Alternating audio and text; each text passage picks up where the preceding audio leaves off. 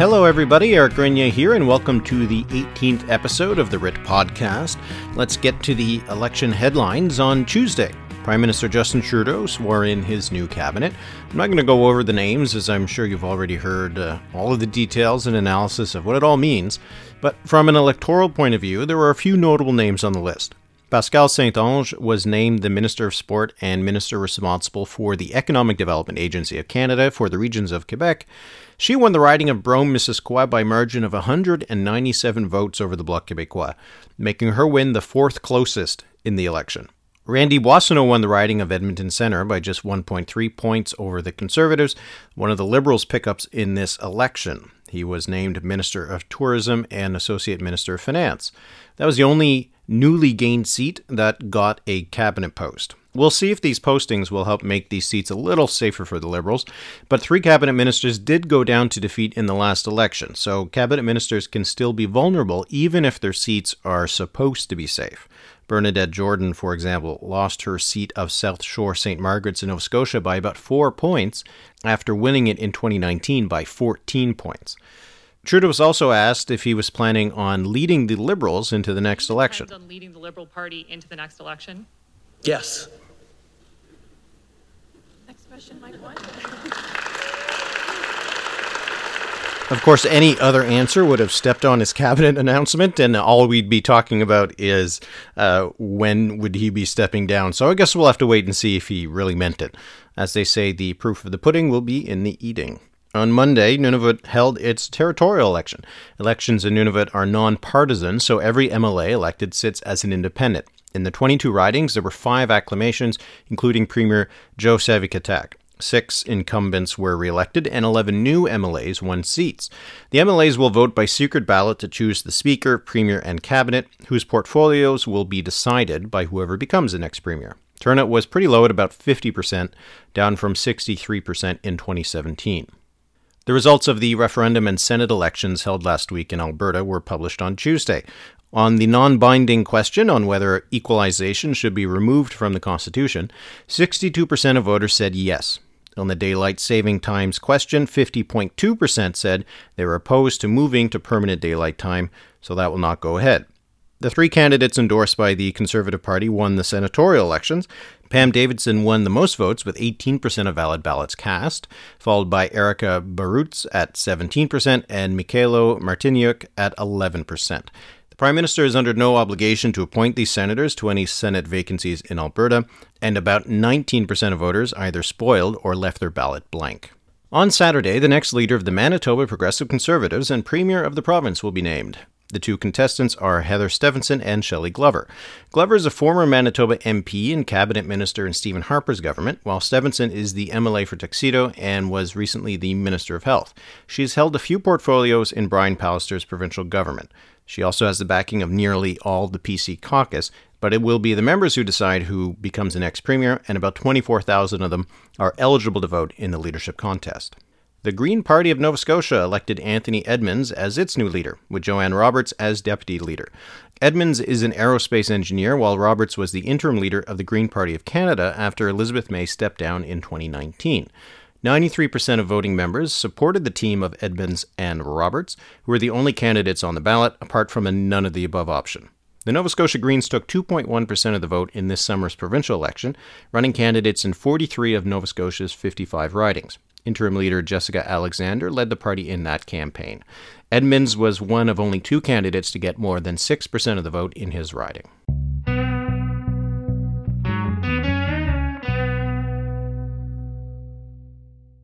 Let's look at the polls of the week. Now, with the cabinet being sworn in this week, a few pollsters put out some numbers to really kind of set the stage of where things are as we get going on this new parliament. The polls that came out over the last few days, there were 3 of them with some voting intentions numbers, so I wanted to look at them. There was Nanos Research, Abacus Data, and Main Street Research. They generally show numbers that I think would have looked pretty familiar at the end of the campaign. So Nanos had the Conservatives at 31%, the Liberals at 30%, and the NDP at 23%, while Abacus had the Liberals at 33%, the Conservatives at 30%, the NDP at 19%, and Main Street had the Liberals at 34%, the Conservatives at 33%, and the NDP at 15%. So, what we're looking at here is 30 to 33% for the Conservatives, down from where they were in the election, but every pollster did underestimate Conservative support in the last election. So you look at these numbers and you see maybe not much of a shift at all for the Conservatives, maybe down a little bit. The Liberals were between 30 and 34 in these polls. The polls did underestimate the Liberals a little bit, but again, pretty much exactly where things were. This isn't a post-election honeymoon, as we've sometimes seen in the past. But we didn't see in 2019. After the 2019 election, the numbers more or less stayed exactly where they were. So, in a lot of ways, the 21 campaign was a copy and paste of 2019. And in terms of what's happening post-election, it might be the same thing. For the NDP, Nanos having them at 23%, Main Street at 15%. We've sometimes seen a lot of variation in NDP support depending on the method of the poll, and the IVR polls have tended to have lower numbers for the New Democrats. And Nanos had one of the higher numbers for the NDP at the end of the federal campaign, so again, more or less status quo. The Bloc in these polls was matching where they were in the last election. The Greens at 3%, also matching where they were. The People's Party was scoring 6% in Abacus, 5% in Nanos, and for some reason that I don't know, Main Street did not include the People's Party in their poll, just having an other option, and the other option had 9%.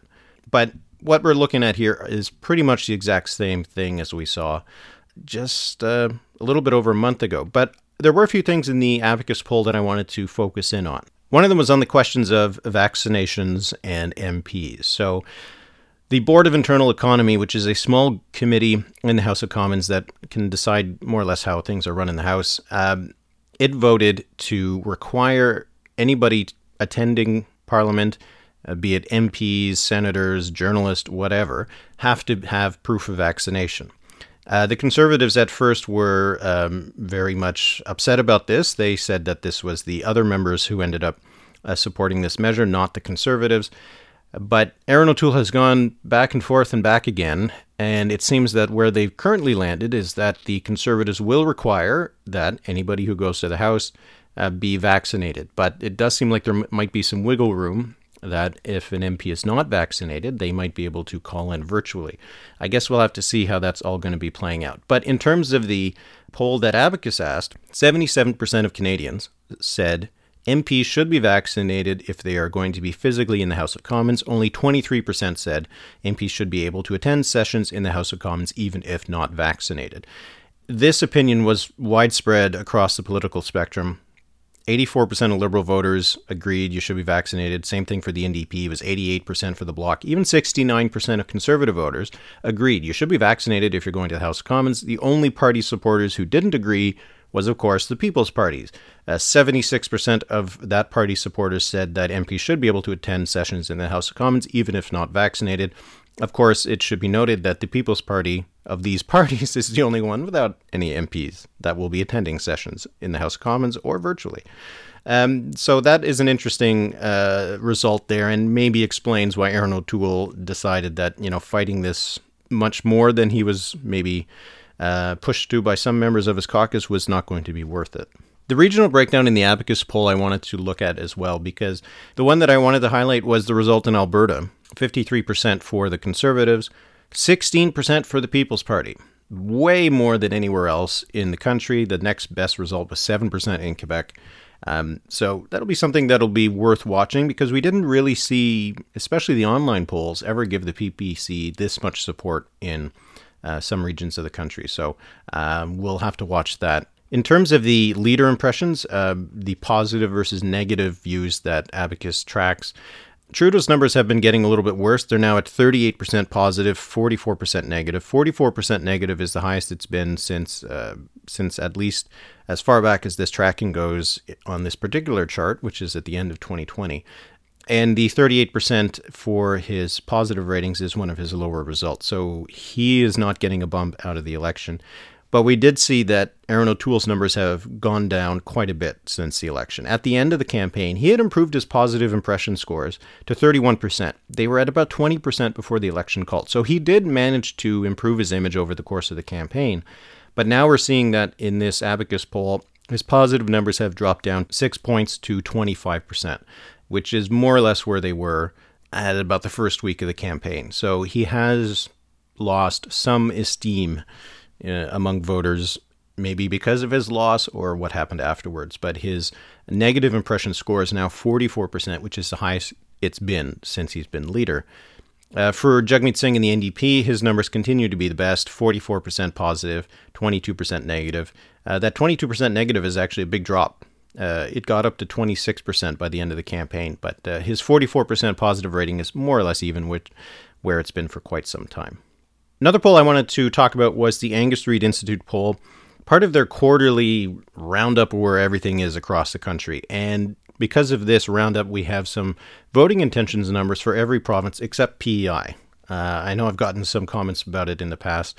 Angus Reid Institute doesn't release specific numbers for the Prince Edward Island in terms of premier approval ratings or voting intentions, in part because it's a small province, so their sample in that province, that panel that they have there, might be too small to actually get some good results out of it that you can go back to every couple months. You don't want to be polling the exact same people every single time. That's not how that is supposed to be done. But let's go across the country here because there were some interesting results. In British Columbia, the New Democrats are in a good spot. They continue to lead in the polls by a wide margin. They have 45% support in the Angus Reid poll. They're ahead by nearly 20 points over the BC Liberal Party, and the Greens were in third with 14%.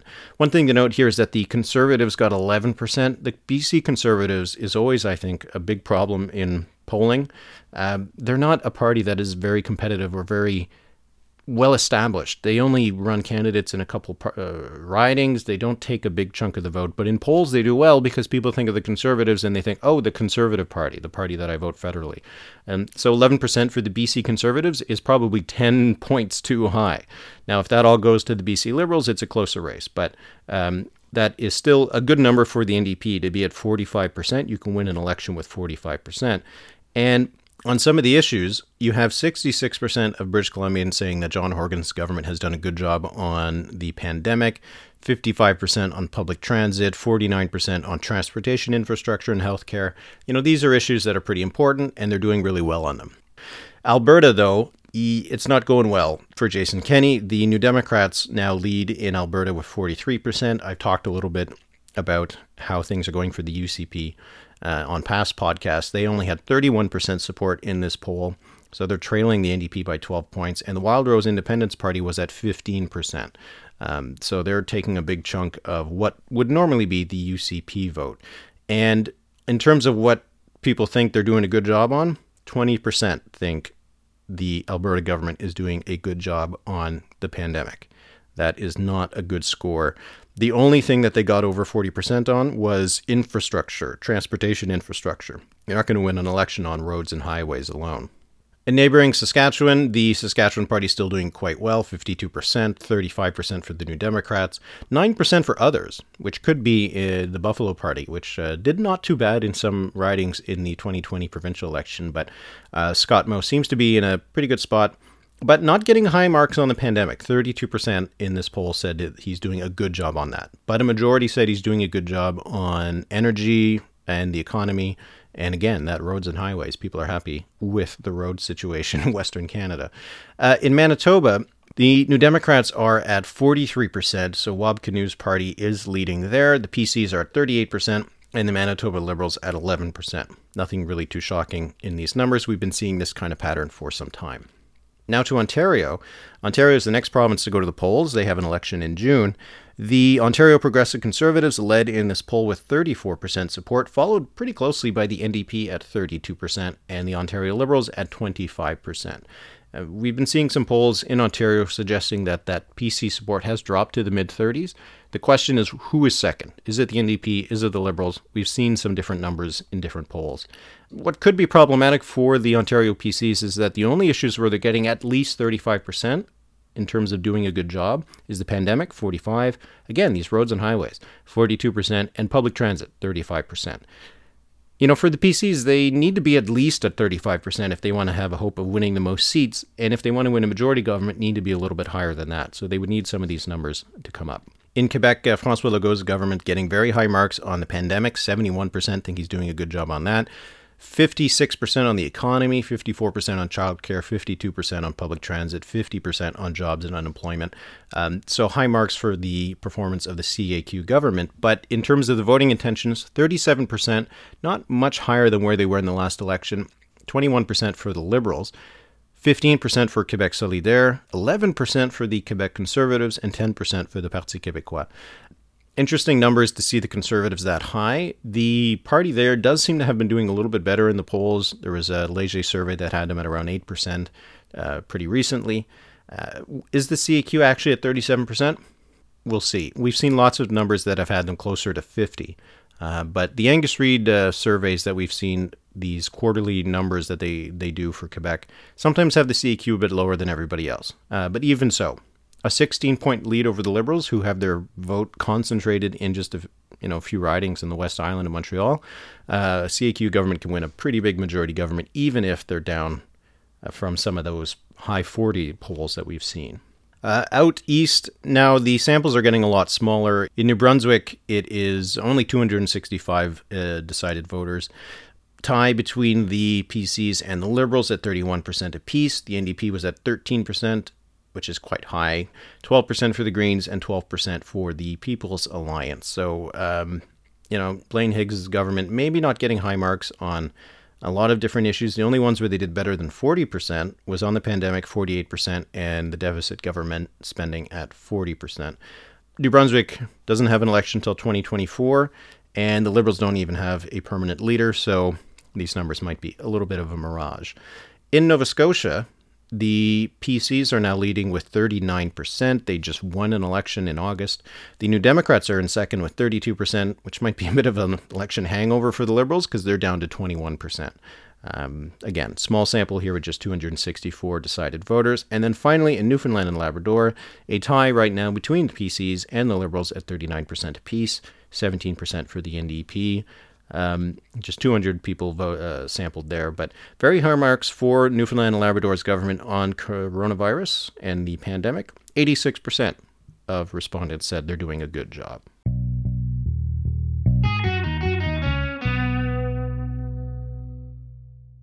All right, questions and answers. I got a few about the cabinet, so I will give a few thoughts. Christopher asked, who is someone you thought would get into cabinet who didn't, and who is someone you thought wouldn't get into cabinet but did? So my surprise omission is someone who had been in cabinet. So it's Bardish Chagger, who was the former leader of the government in the House, and her last portfolio was the Minister of Diversity, Inclusion, and Youth.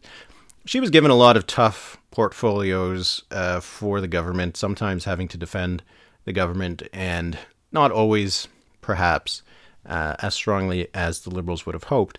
But the fact that she's not in cabinet means that all of Ontario, south and west of the Toronto-Hamilton area, does not have a seat at the cabinet table. That is a bit of an omission to have, Kitchener, London, Windsor, that whole area without a cabinet minister.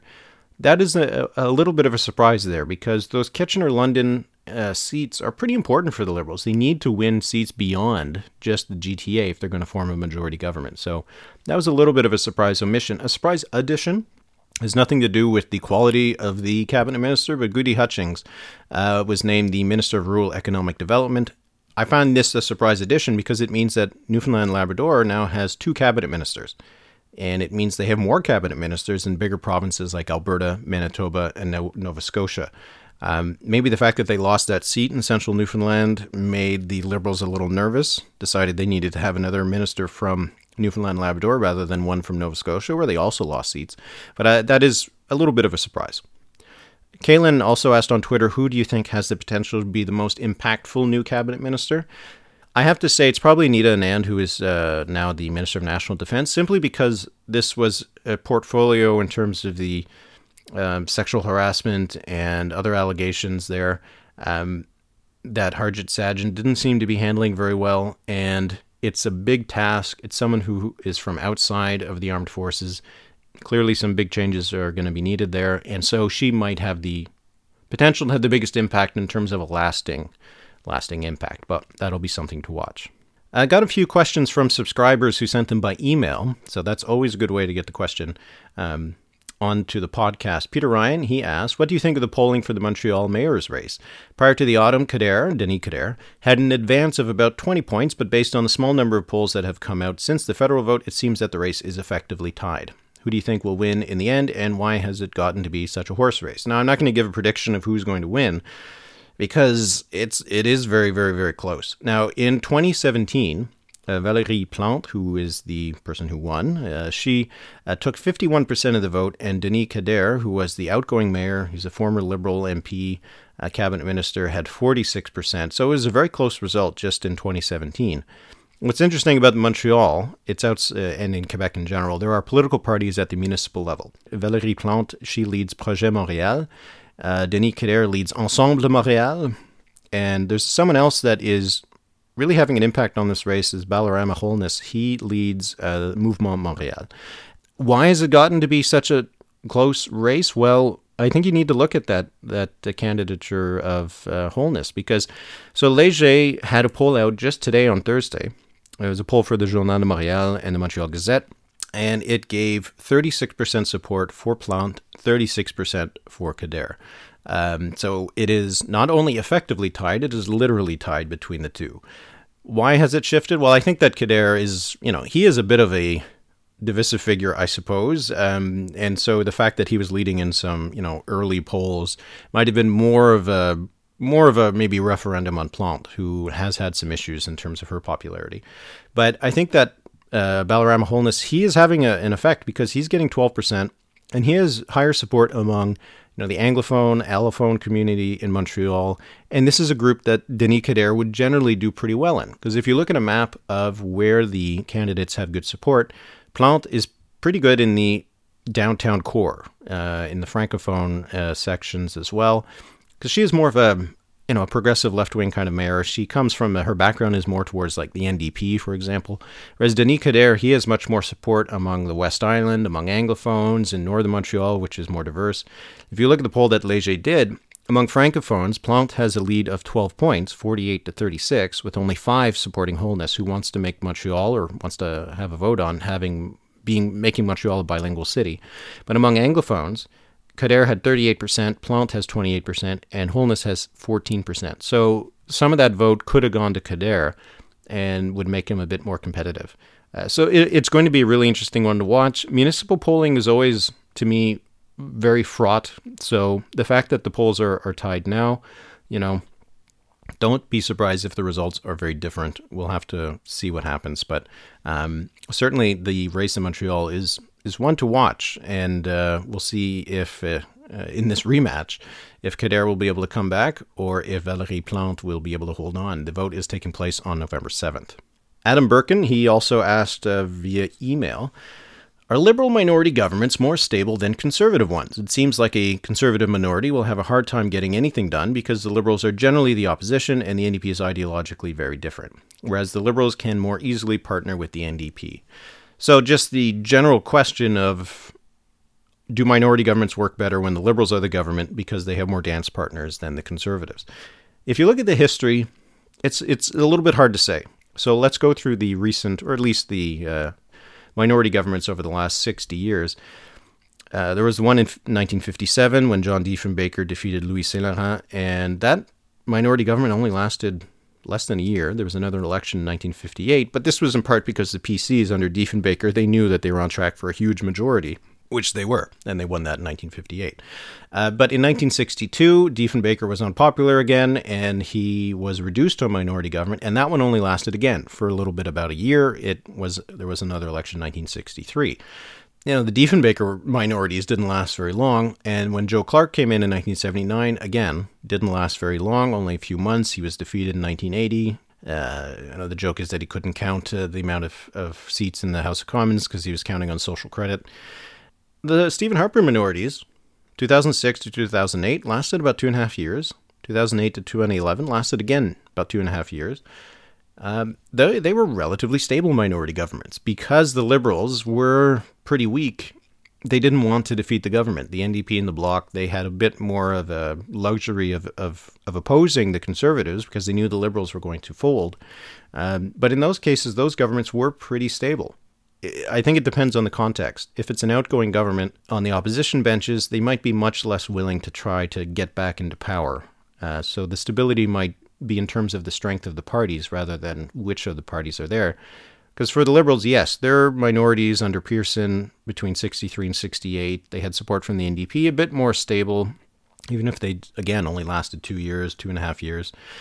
Trudeau in 1972, 1974, again, support from the NDP, but the Liberals decided to go to the polls in 1974, or at least tried to engineer a defeat when they thought that they could win. But then the Paul Martin minority in 2004, that was one that was very, very unstable because of the math in the House, the fact that the Liberals had been in power then for over a decade. But then the Trudeau minorities we've had for the last 2.5 years, or 2 years, they seem like they could work. So I don't know if it is specifically about who is in the government. I think it has a lot more to do with the strength of the parties in the opposition. Brandon Tozo asked on Twitter, what would Queen's Park look like with this poll? And he was referring to the Angus Reid poll I talked about earlier, given how concentrated the NDP vote seems to be in a few cities and how the PC vote is rural. So in that poll, the Conservatives were at 34 and the NDP was at 32. I think with the PCs being in the mid-30s, it's harder for them to win a majority government. But the NDP needs to be much, much closer. They need to be much further ahead in order to win more seats. If you remember back in 2018, the Ontario PCs and the NDP for a while, at the last week or so of the campaign, were tied in the polls. But even so, the PCs were still on track to win a majority government, maybe 30 more seats than the NDP, even in a tied situation, because of the vote efficiency. And the NDP's vote is extremely inefficient, and the PC vote is much more efficient, particularly when their opponent is the NDP. So I think that for the NDP to be able to win more seats than the PCs, they probably need to be ahead by 6, 7, 8 points, whereas the PCs probably still win a pretty big minority government, even if they're ahead by only 2. But it does depend on how it breaks down regionally, and some of the patterns that emerged in 2018 will change in 2022. We just don't know how.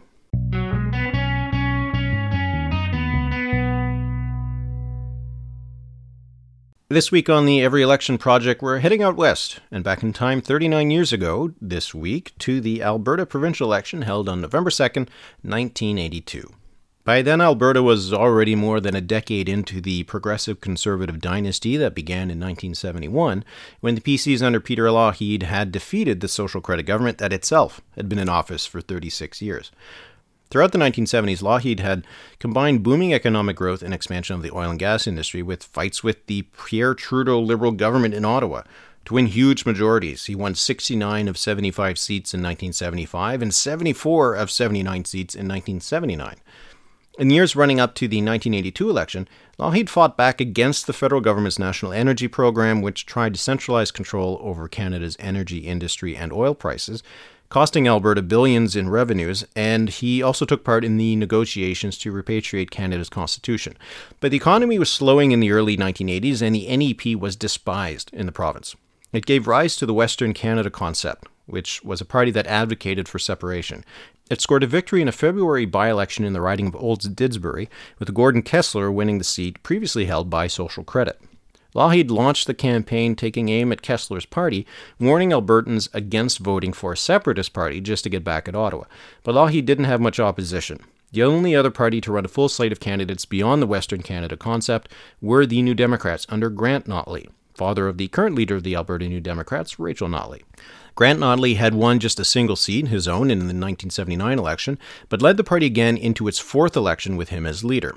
The Liberals, struggling under the baggage of Trudeau's NEP, didn't run a candidate in a majority of ridings. Neither did Social Credit, which was on its last legs as a party. The result was the biggest victory the Alberta PCs would ever win. Lougheed's party won 75 seats and 62% of the vote, up 1 seat and nearly 5 percentage points over its 1979 performance. The NDP formed the official opposition for the first time since the CCF days, though with just 2 seats. Notley is in Northern Alberta, and an Edmonton seat that was won by Ray Martin. The NDP captured just under 19% of the vote, while 2 former SoCreds running as independents were also elected. The Western Canada concept was unable to hold the Olds Didsbury seat it won in a by-election, but still captured 12% of the vote. This remains the best performance by any Western separatist party. It would be the last election for both Lougheed and Notley. In 1984, still only 45 years old, Notley died in a plane crash near Slave Lake. Ray Martin then took over as leader, and the party finally broke through, winning 16 seats in both the 1986 and 1989 elections. But Lougheed had bowed out by then. After the 1982 election, the Alberta Premier would stay on for 3 more years until resigning in 1985 and being replaced by Don Getty. With more than 14 years in the job, Lougheed remains second on the list of longest-serving Alberta premiers after Ernest Manning. And that'll be it for the podcast this week. I'm going to be trying something new on the Writ on this coming Wednesday, so keep an eye on your inboxes and please let me know what you think. Until then, have a great weekend, and thanks for listening.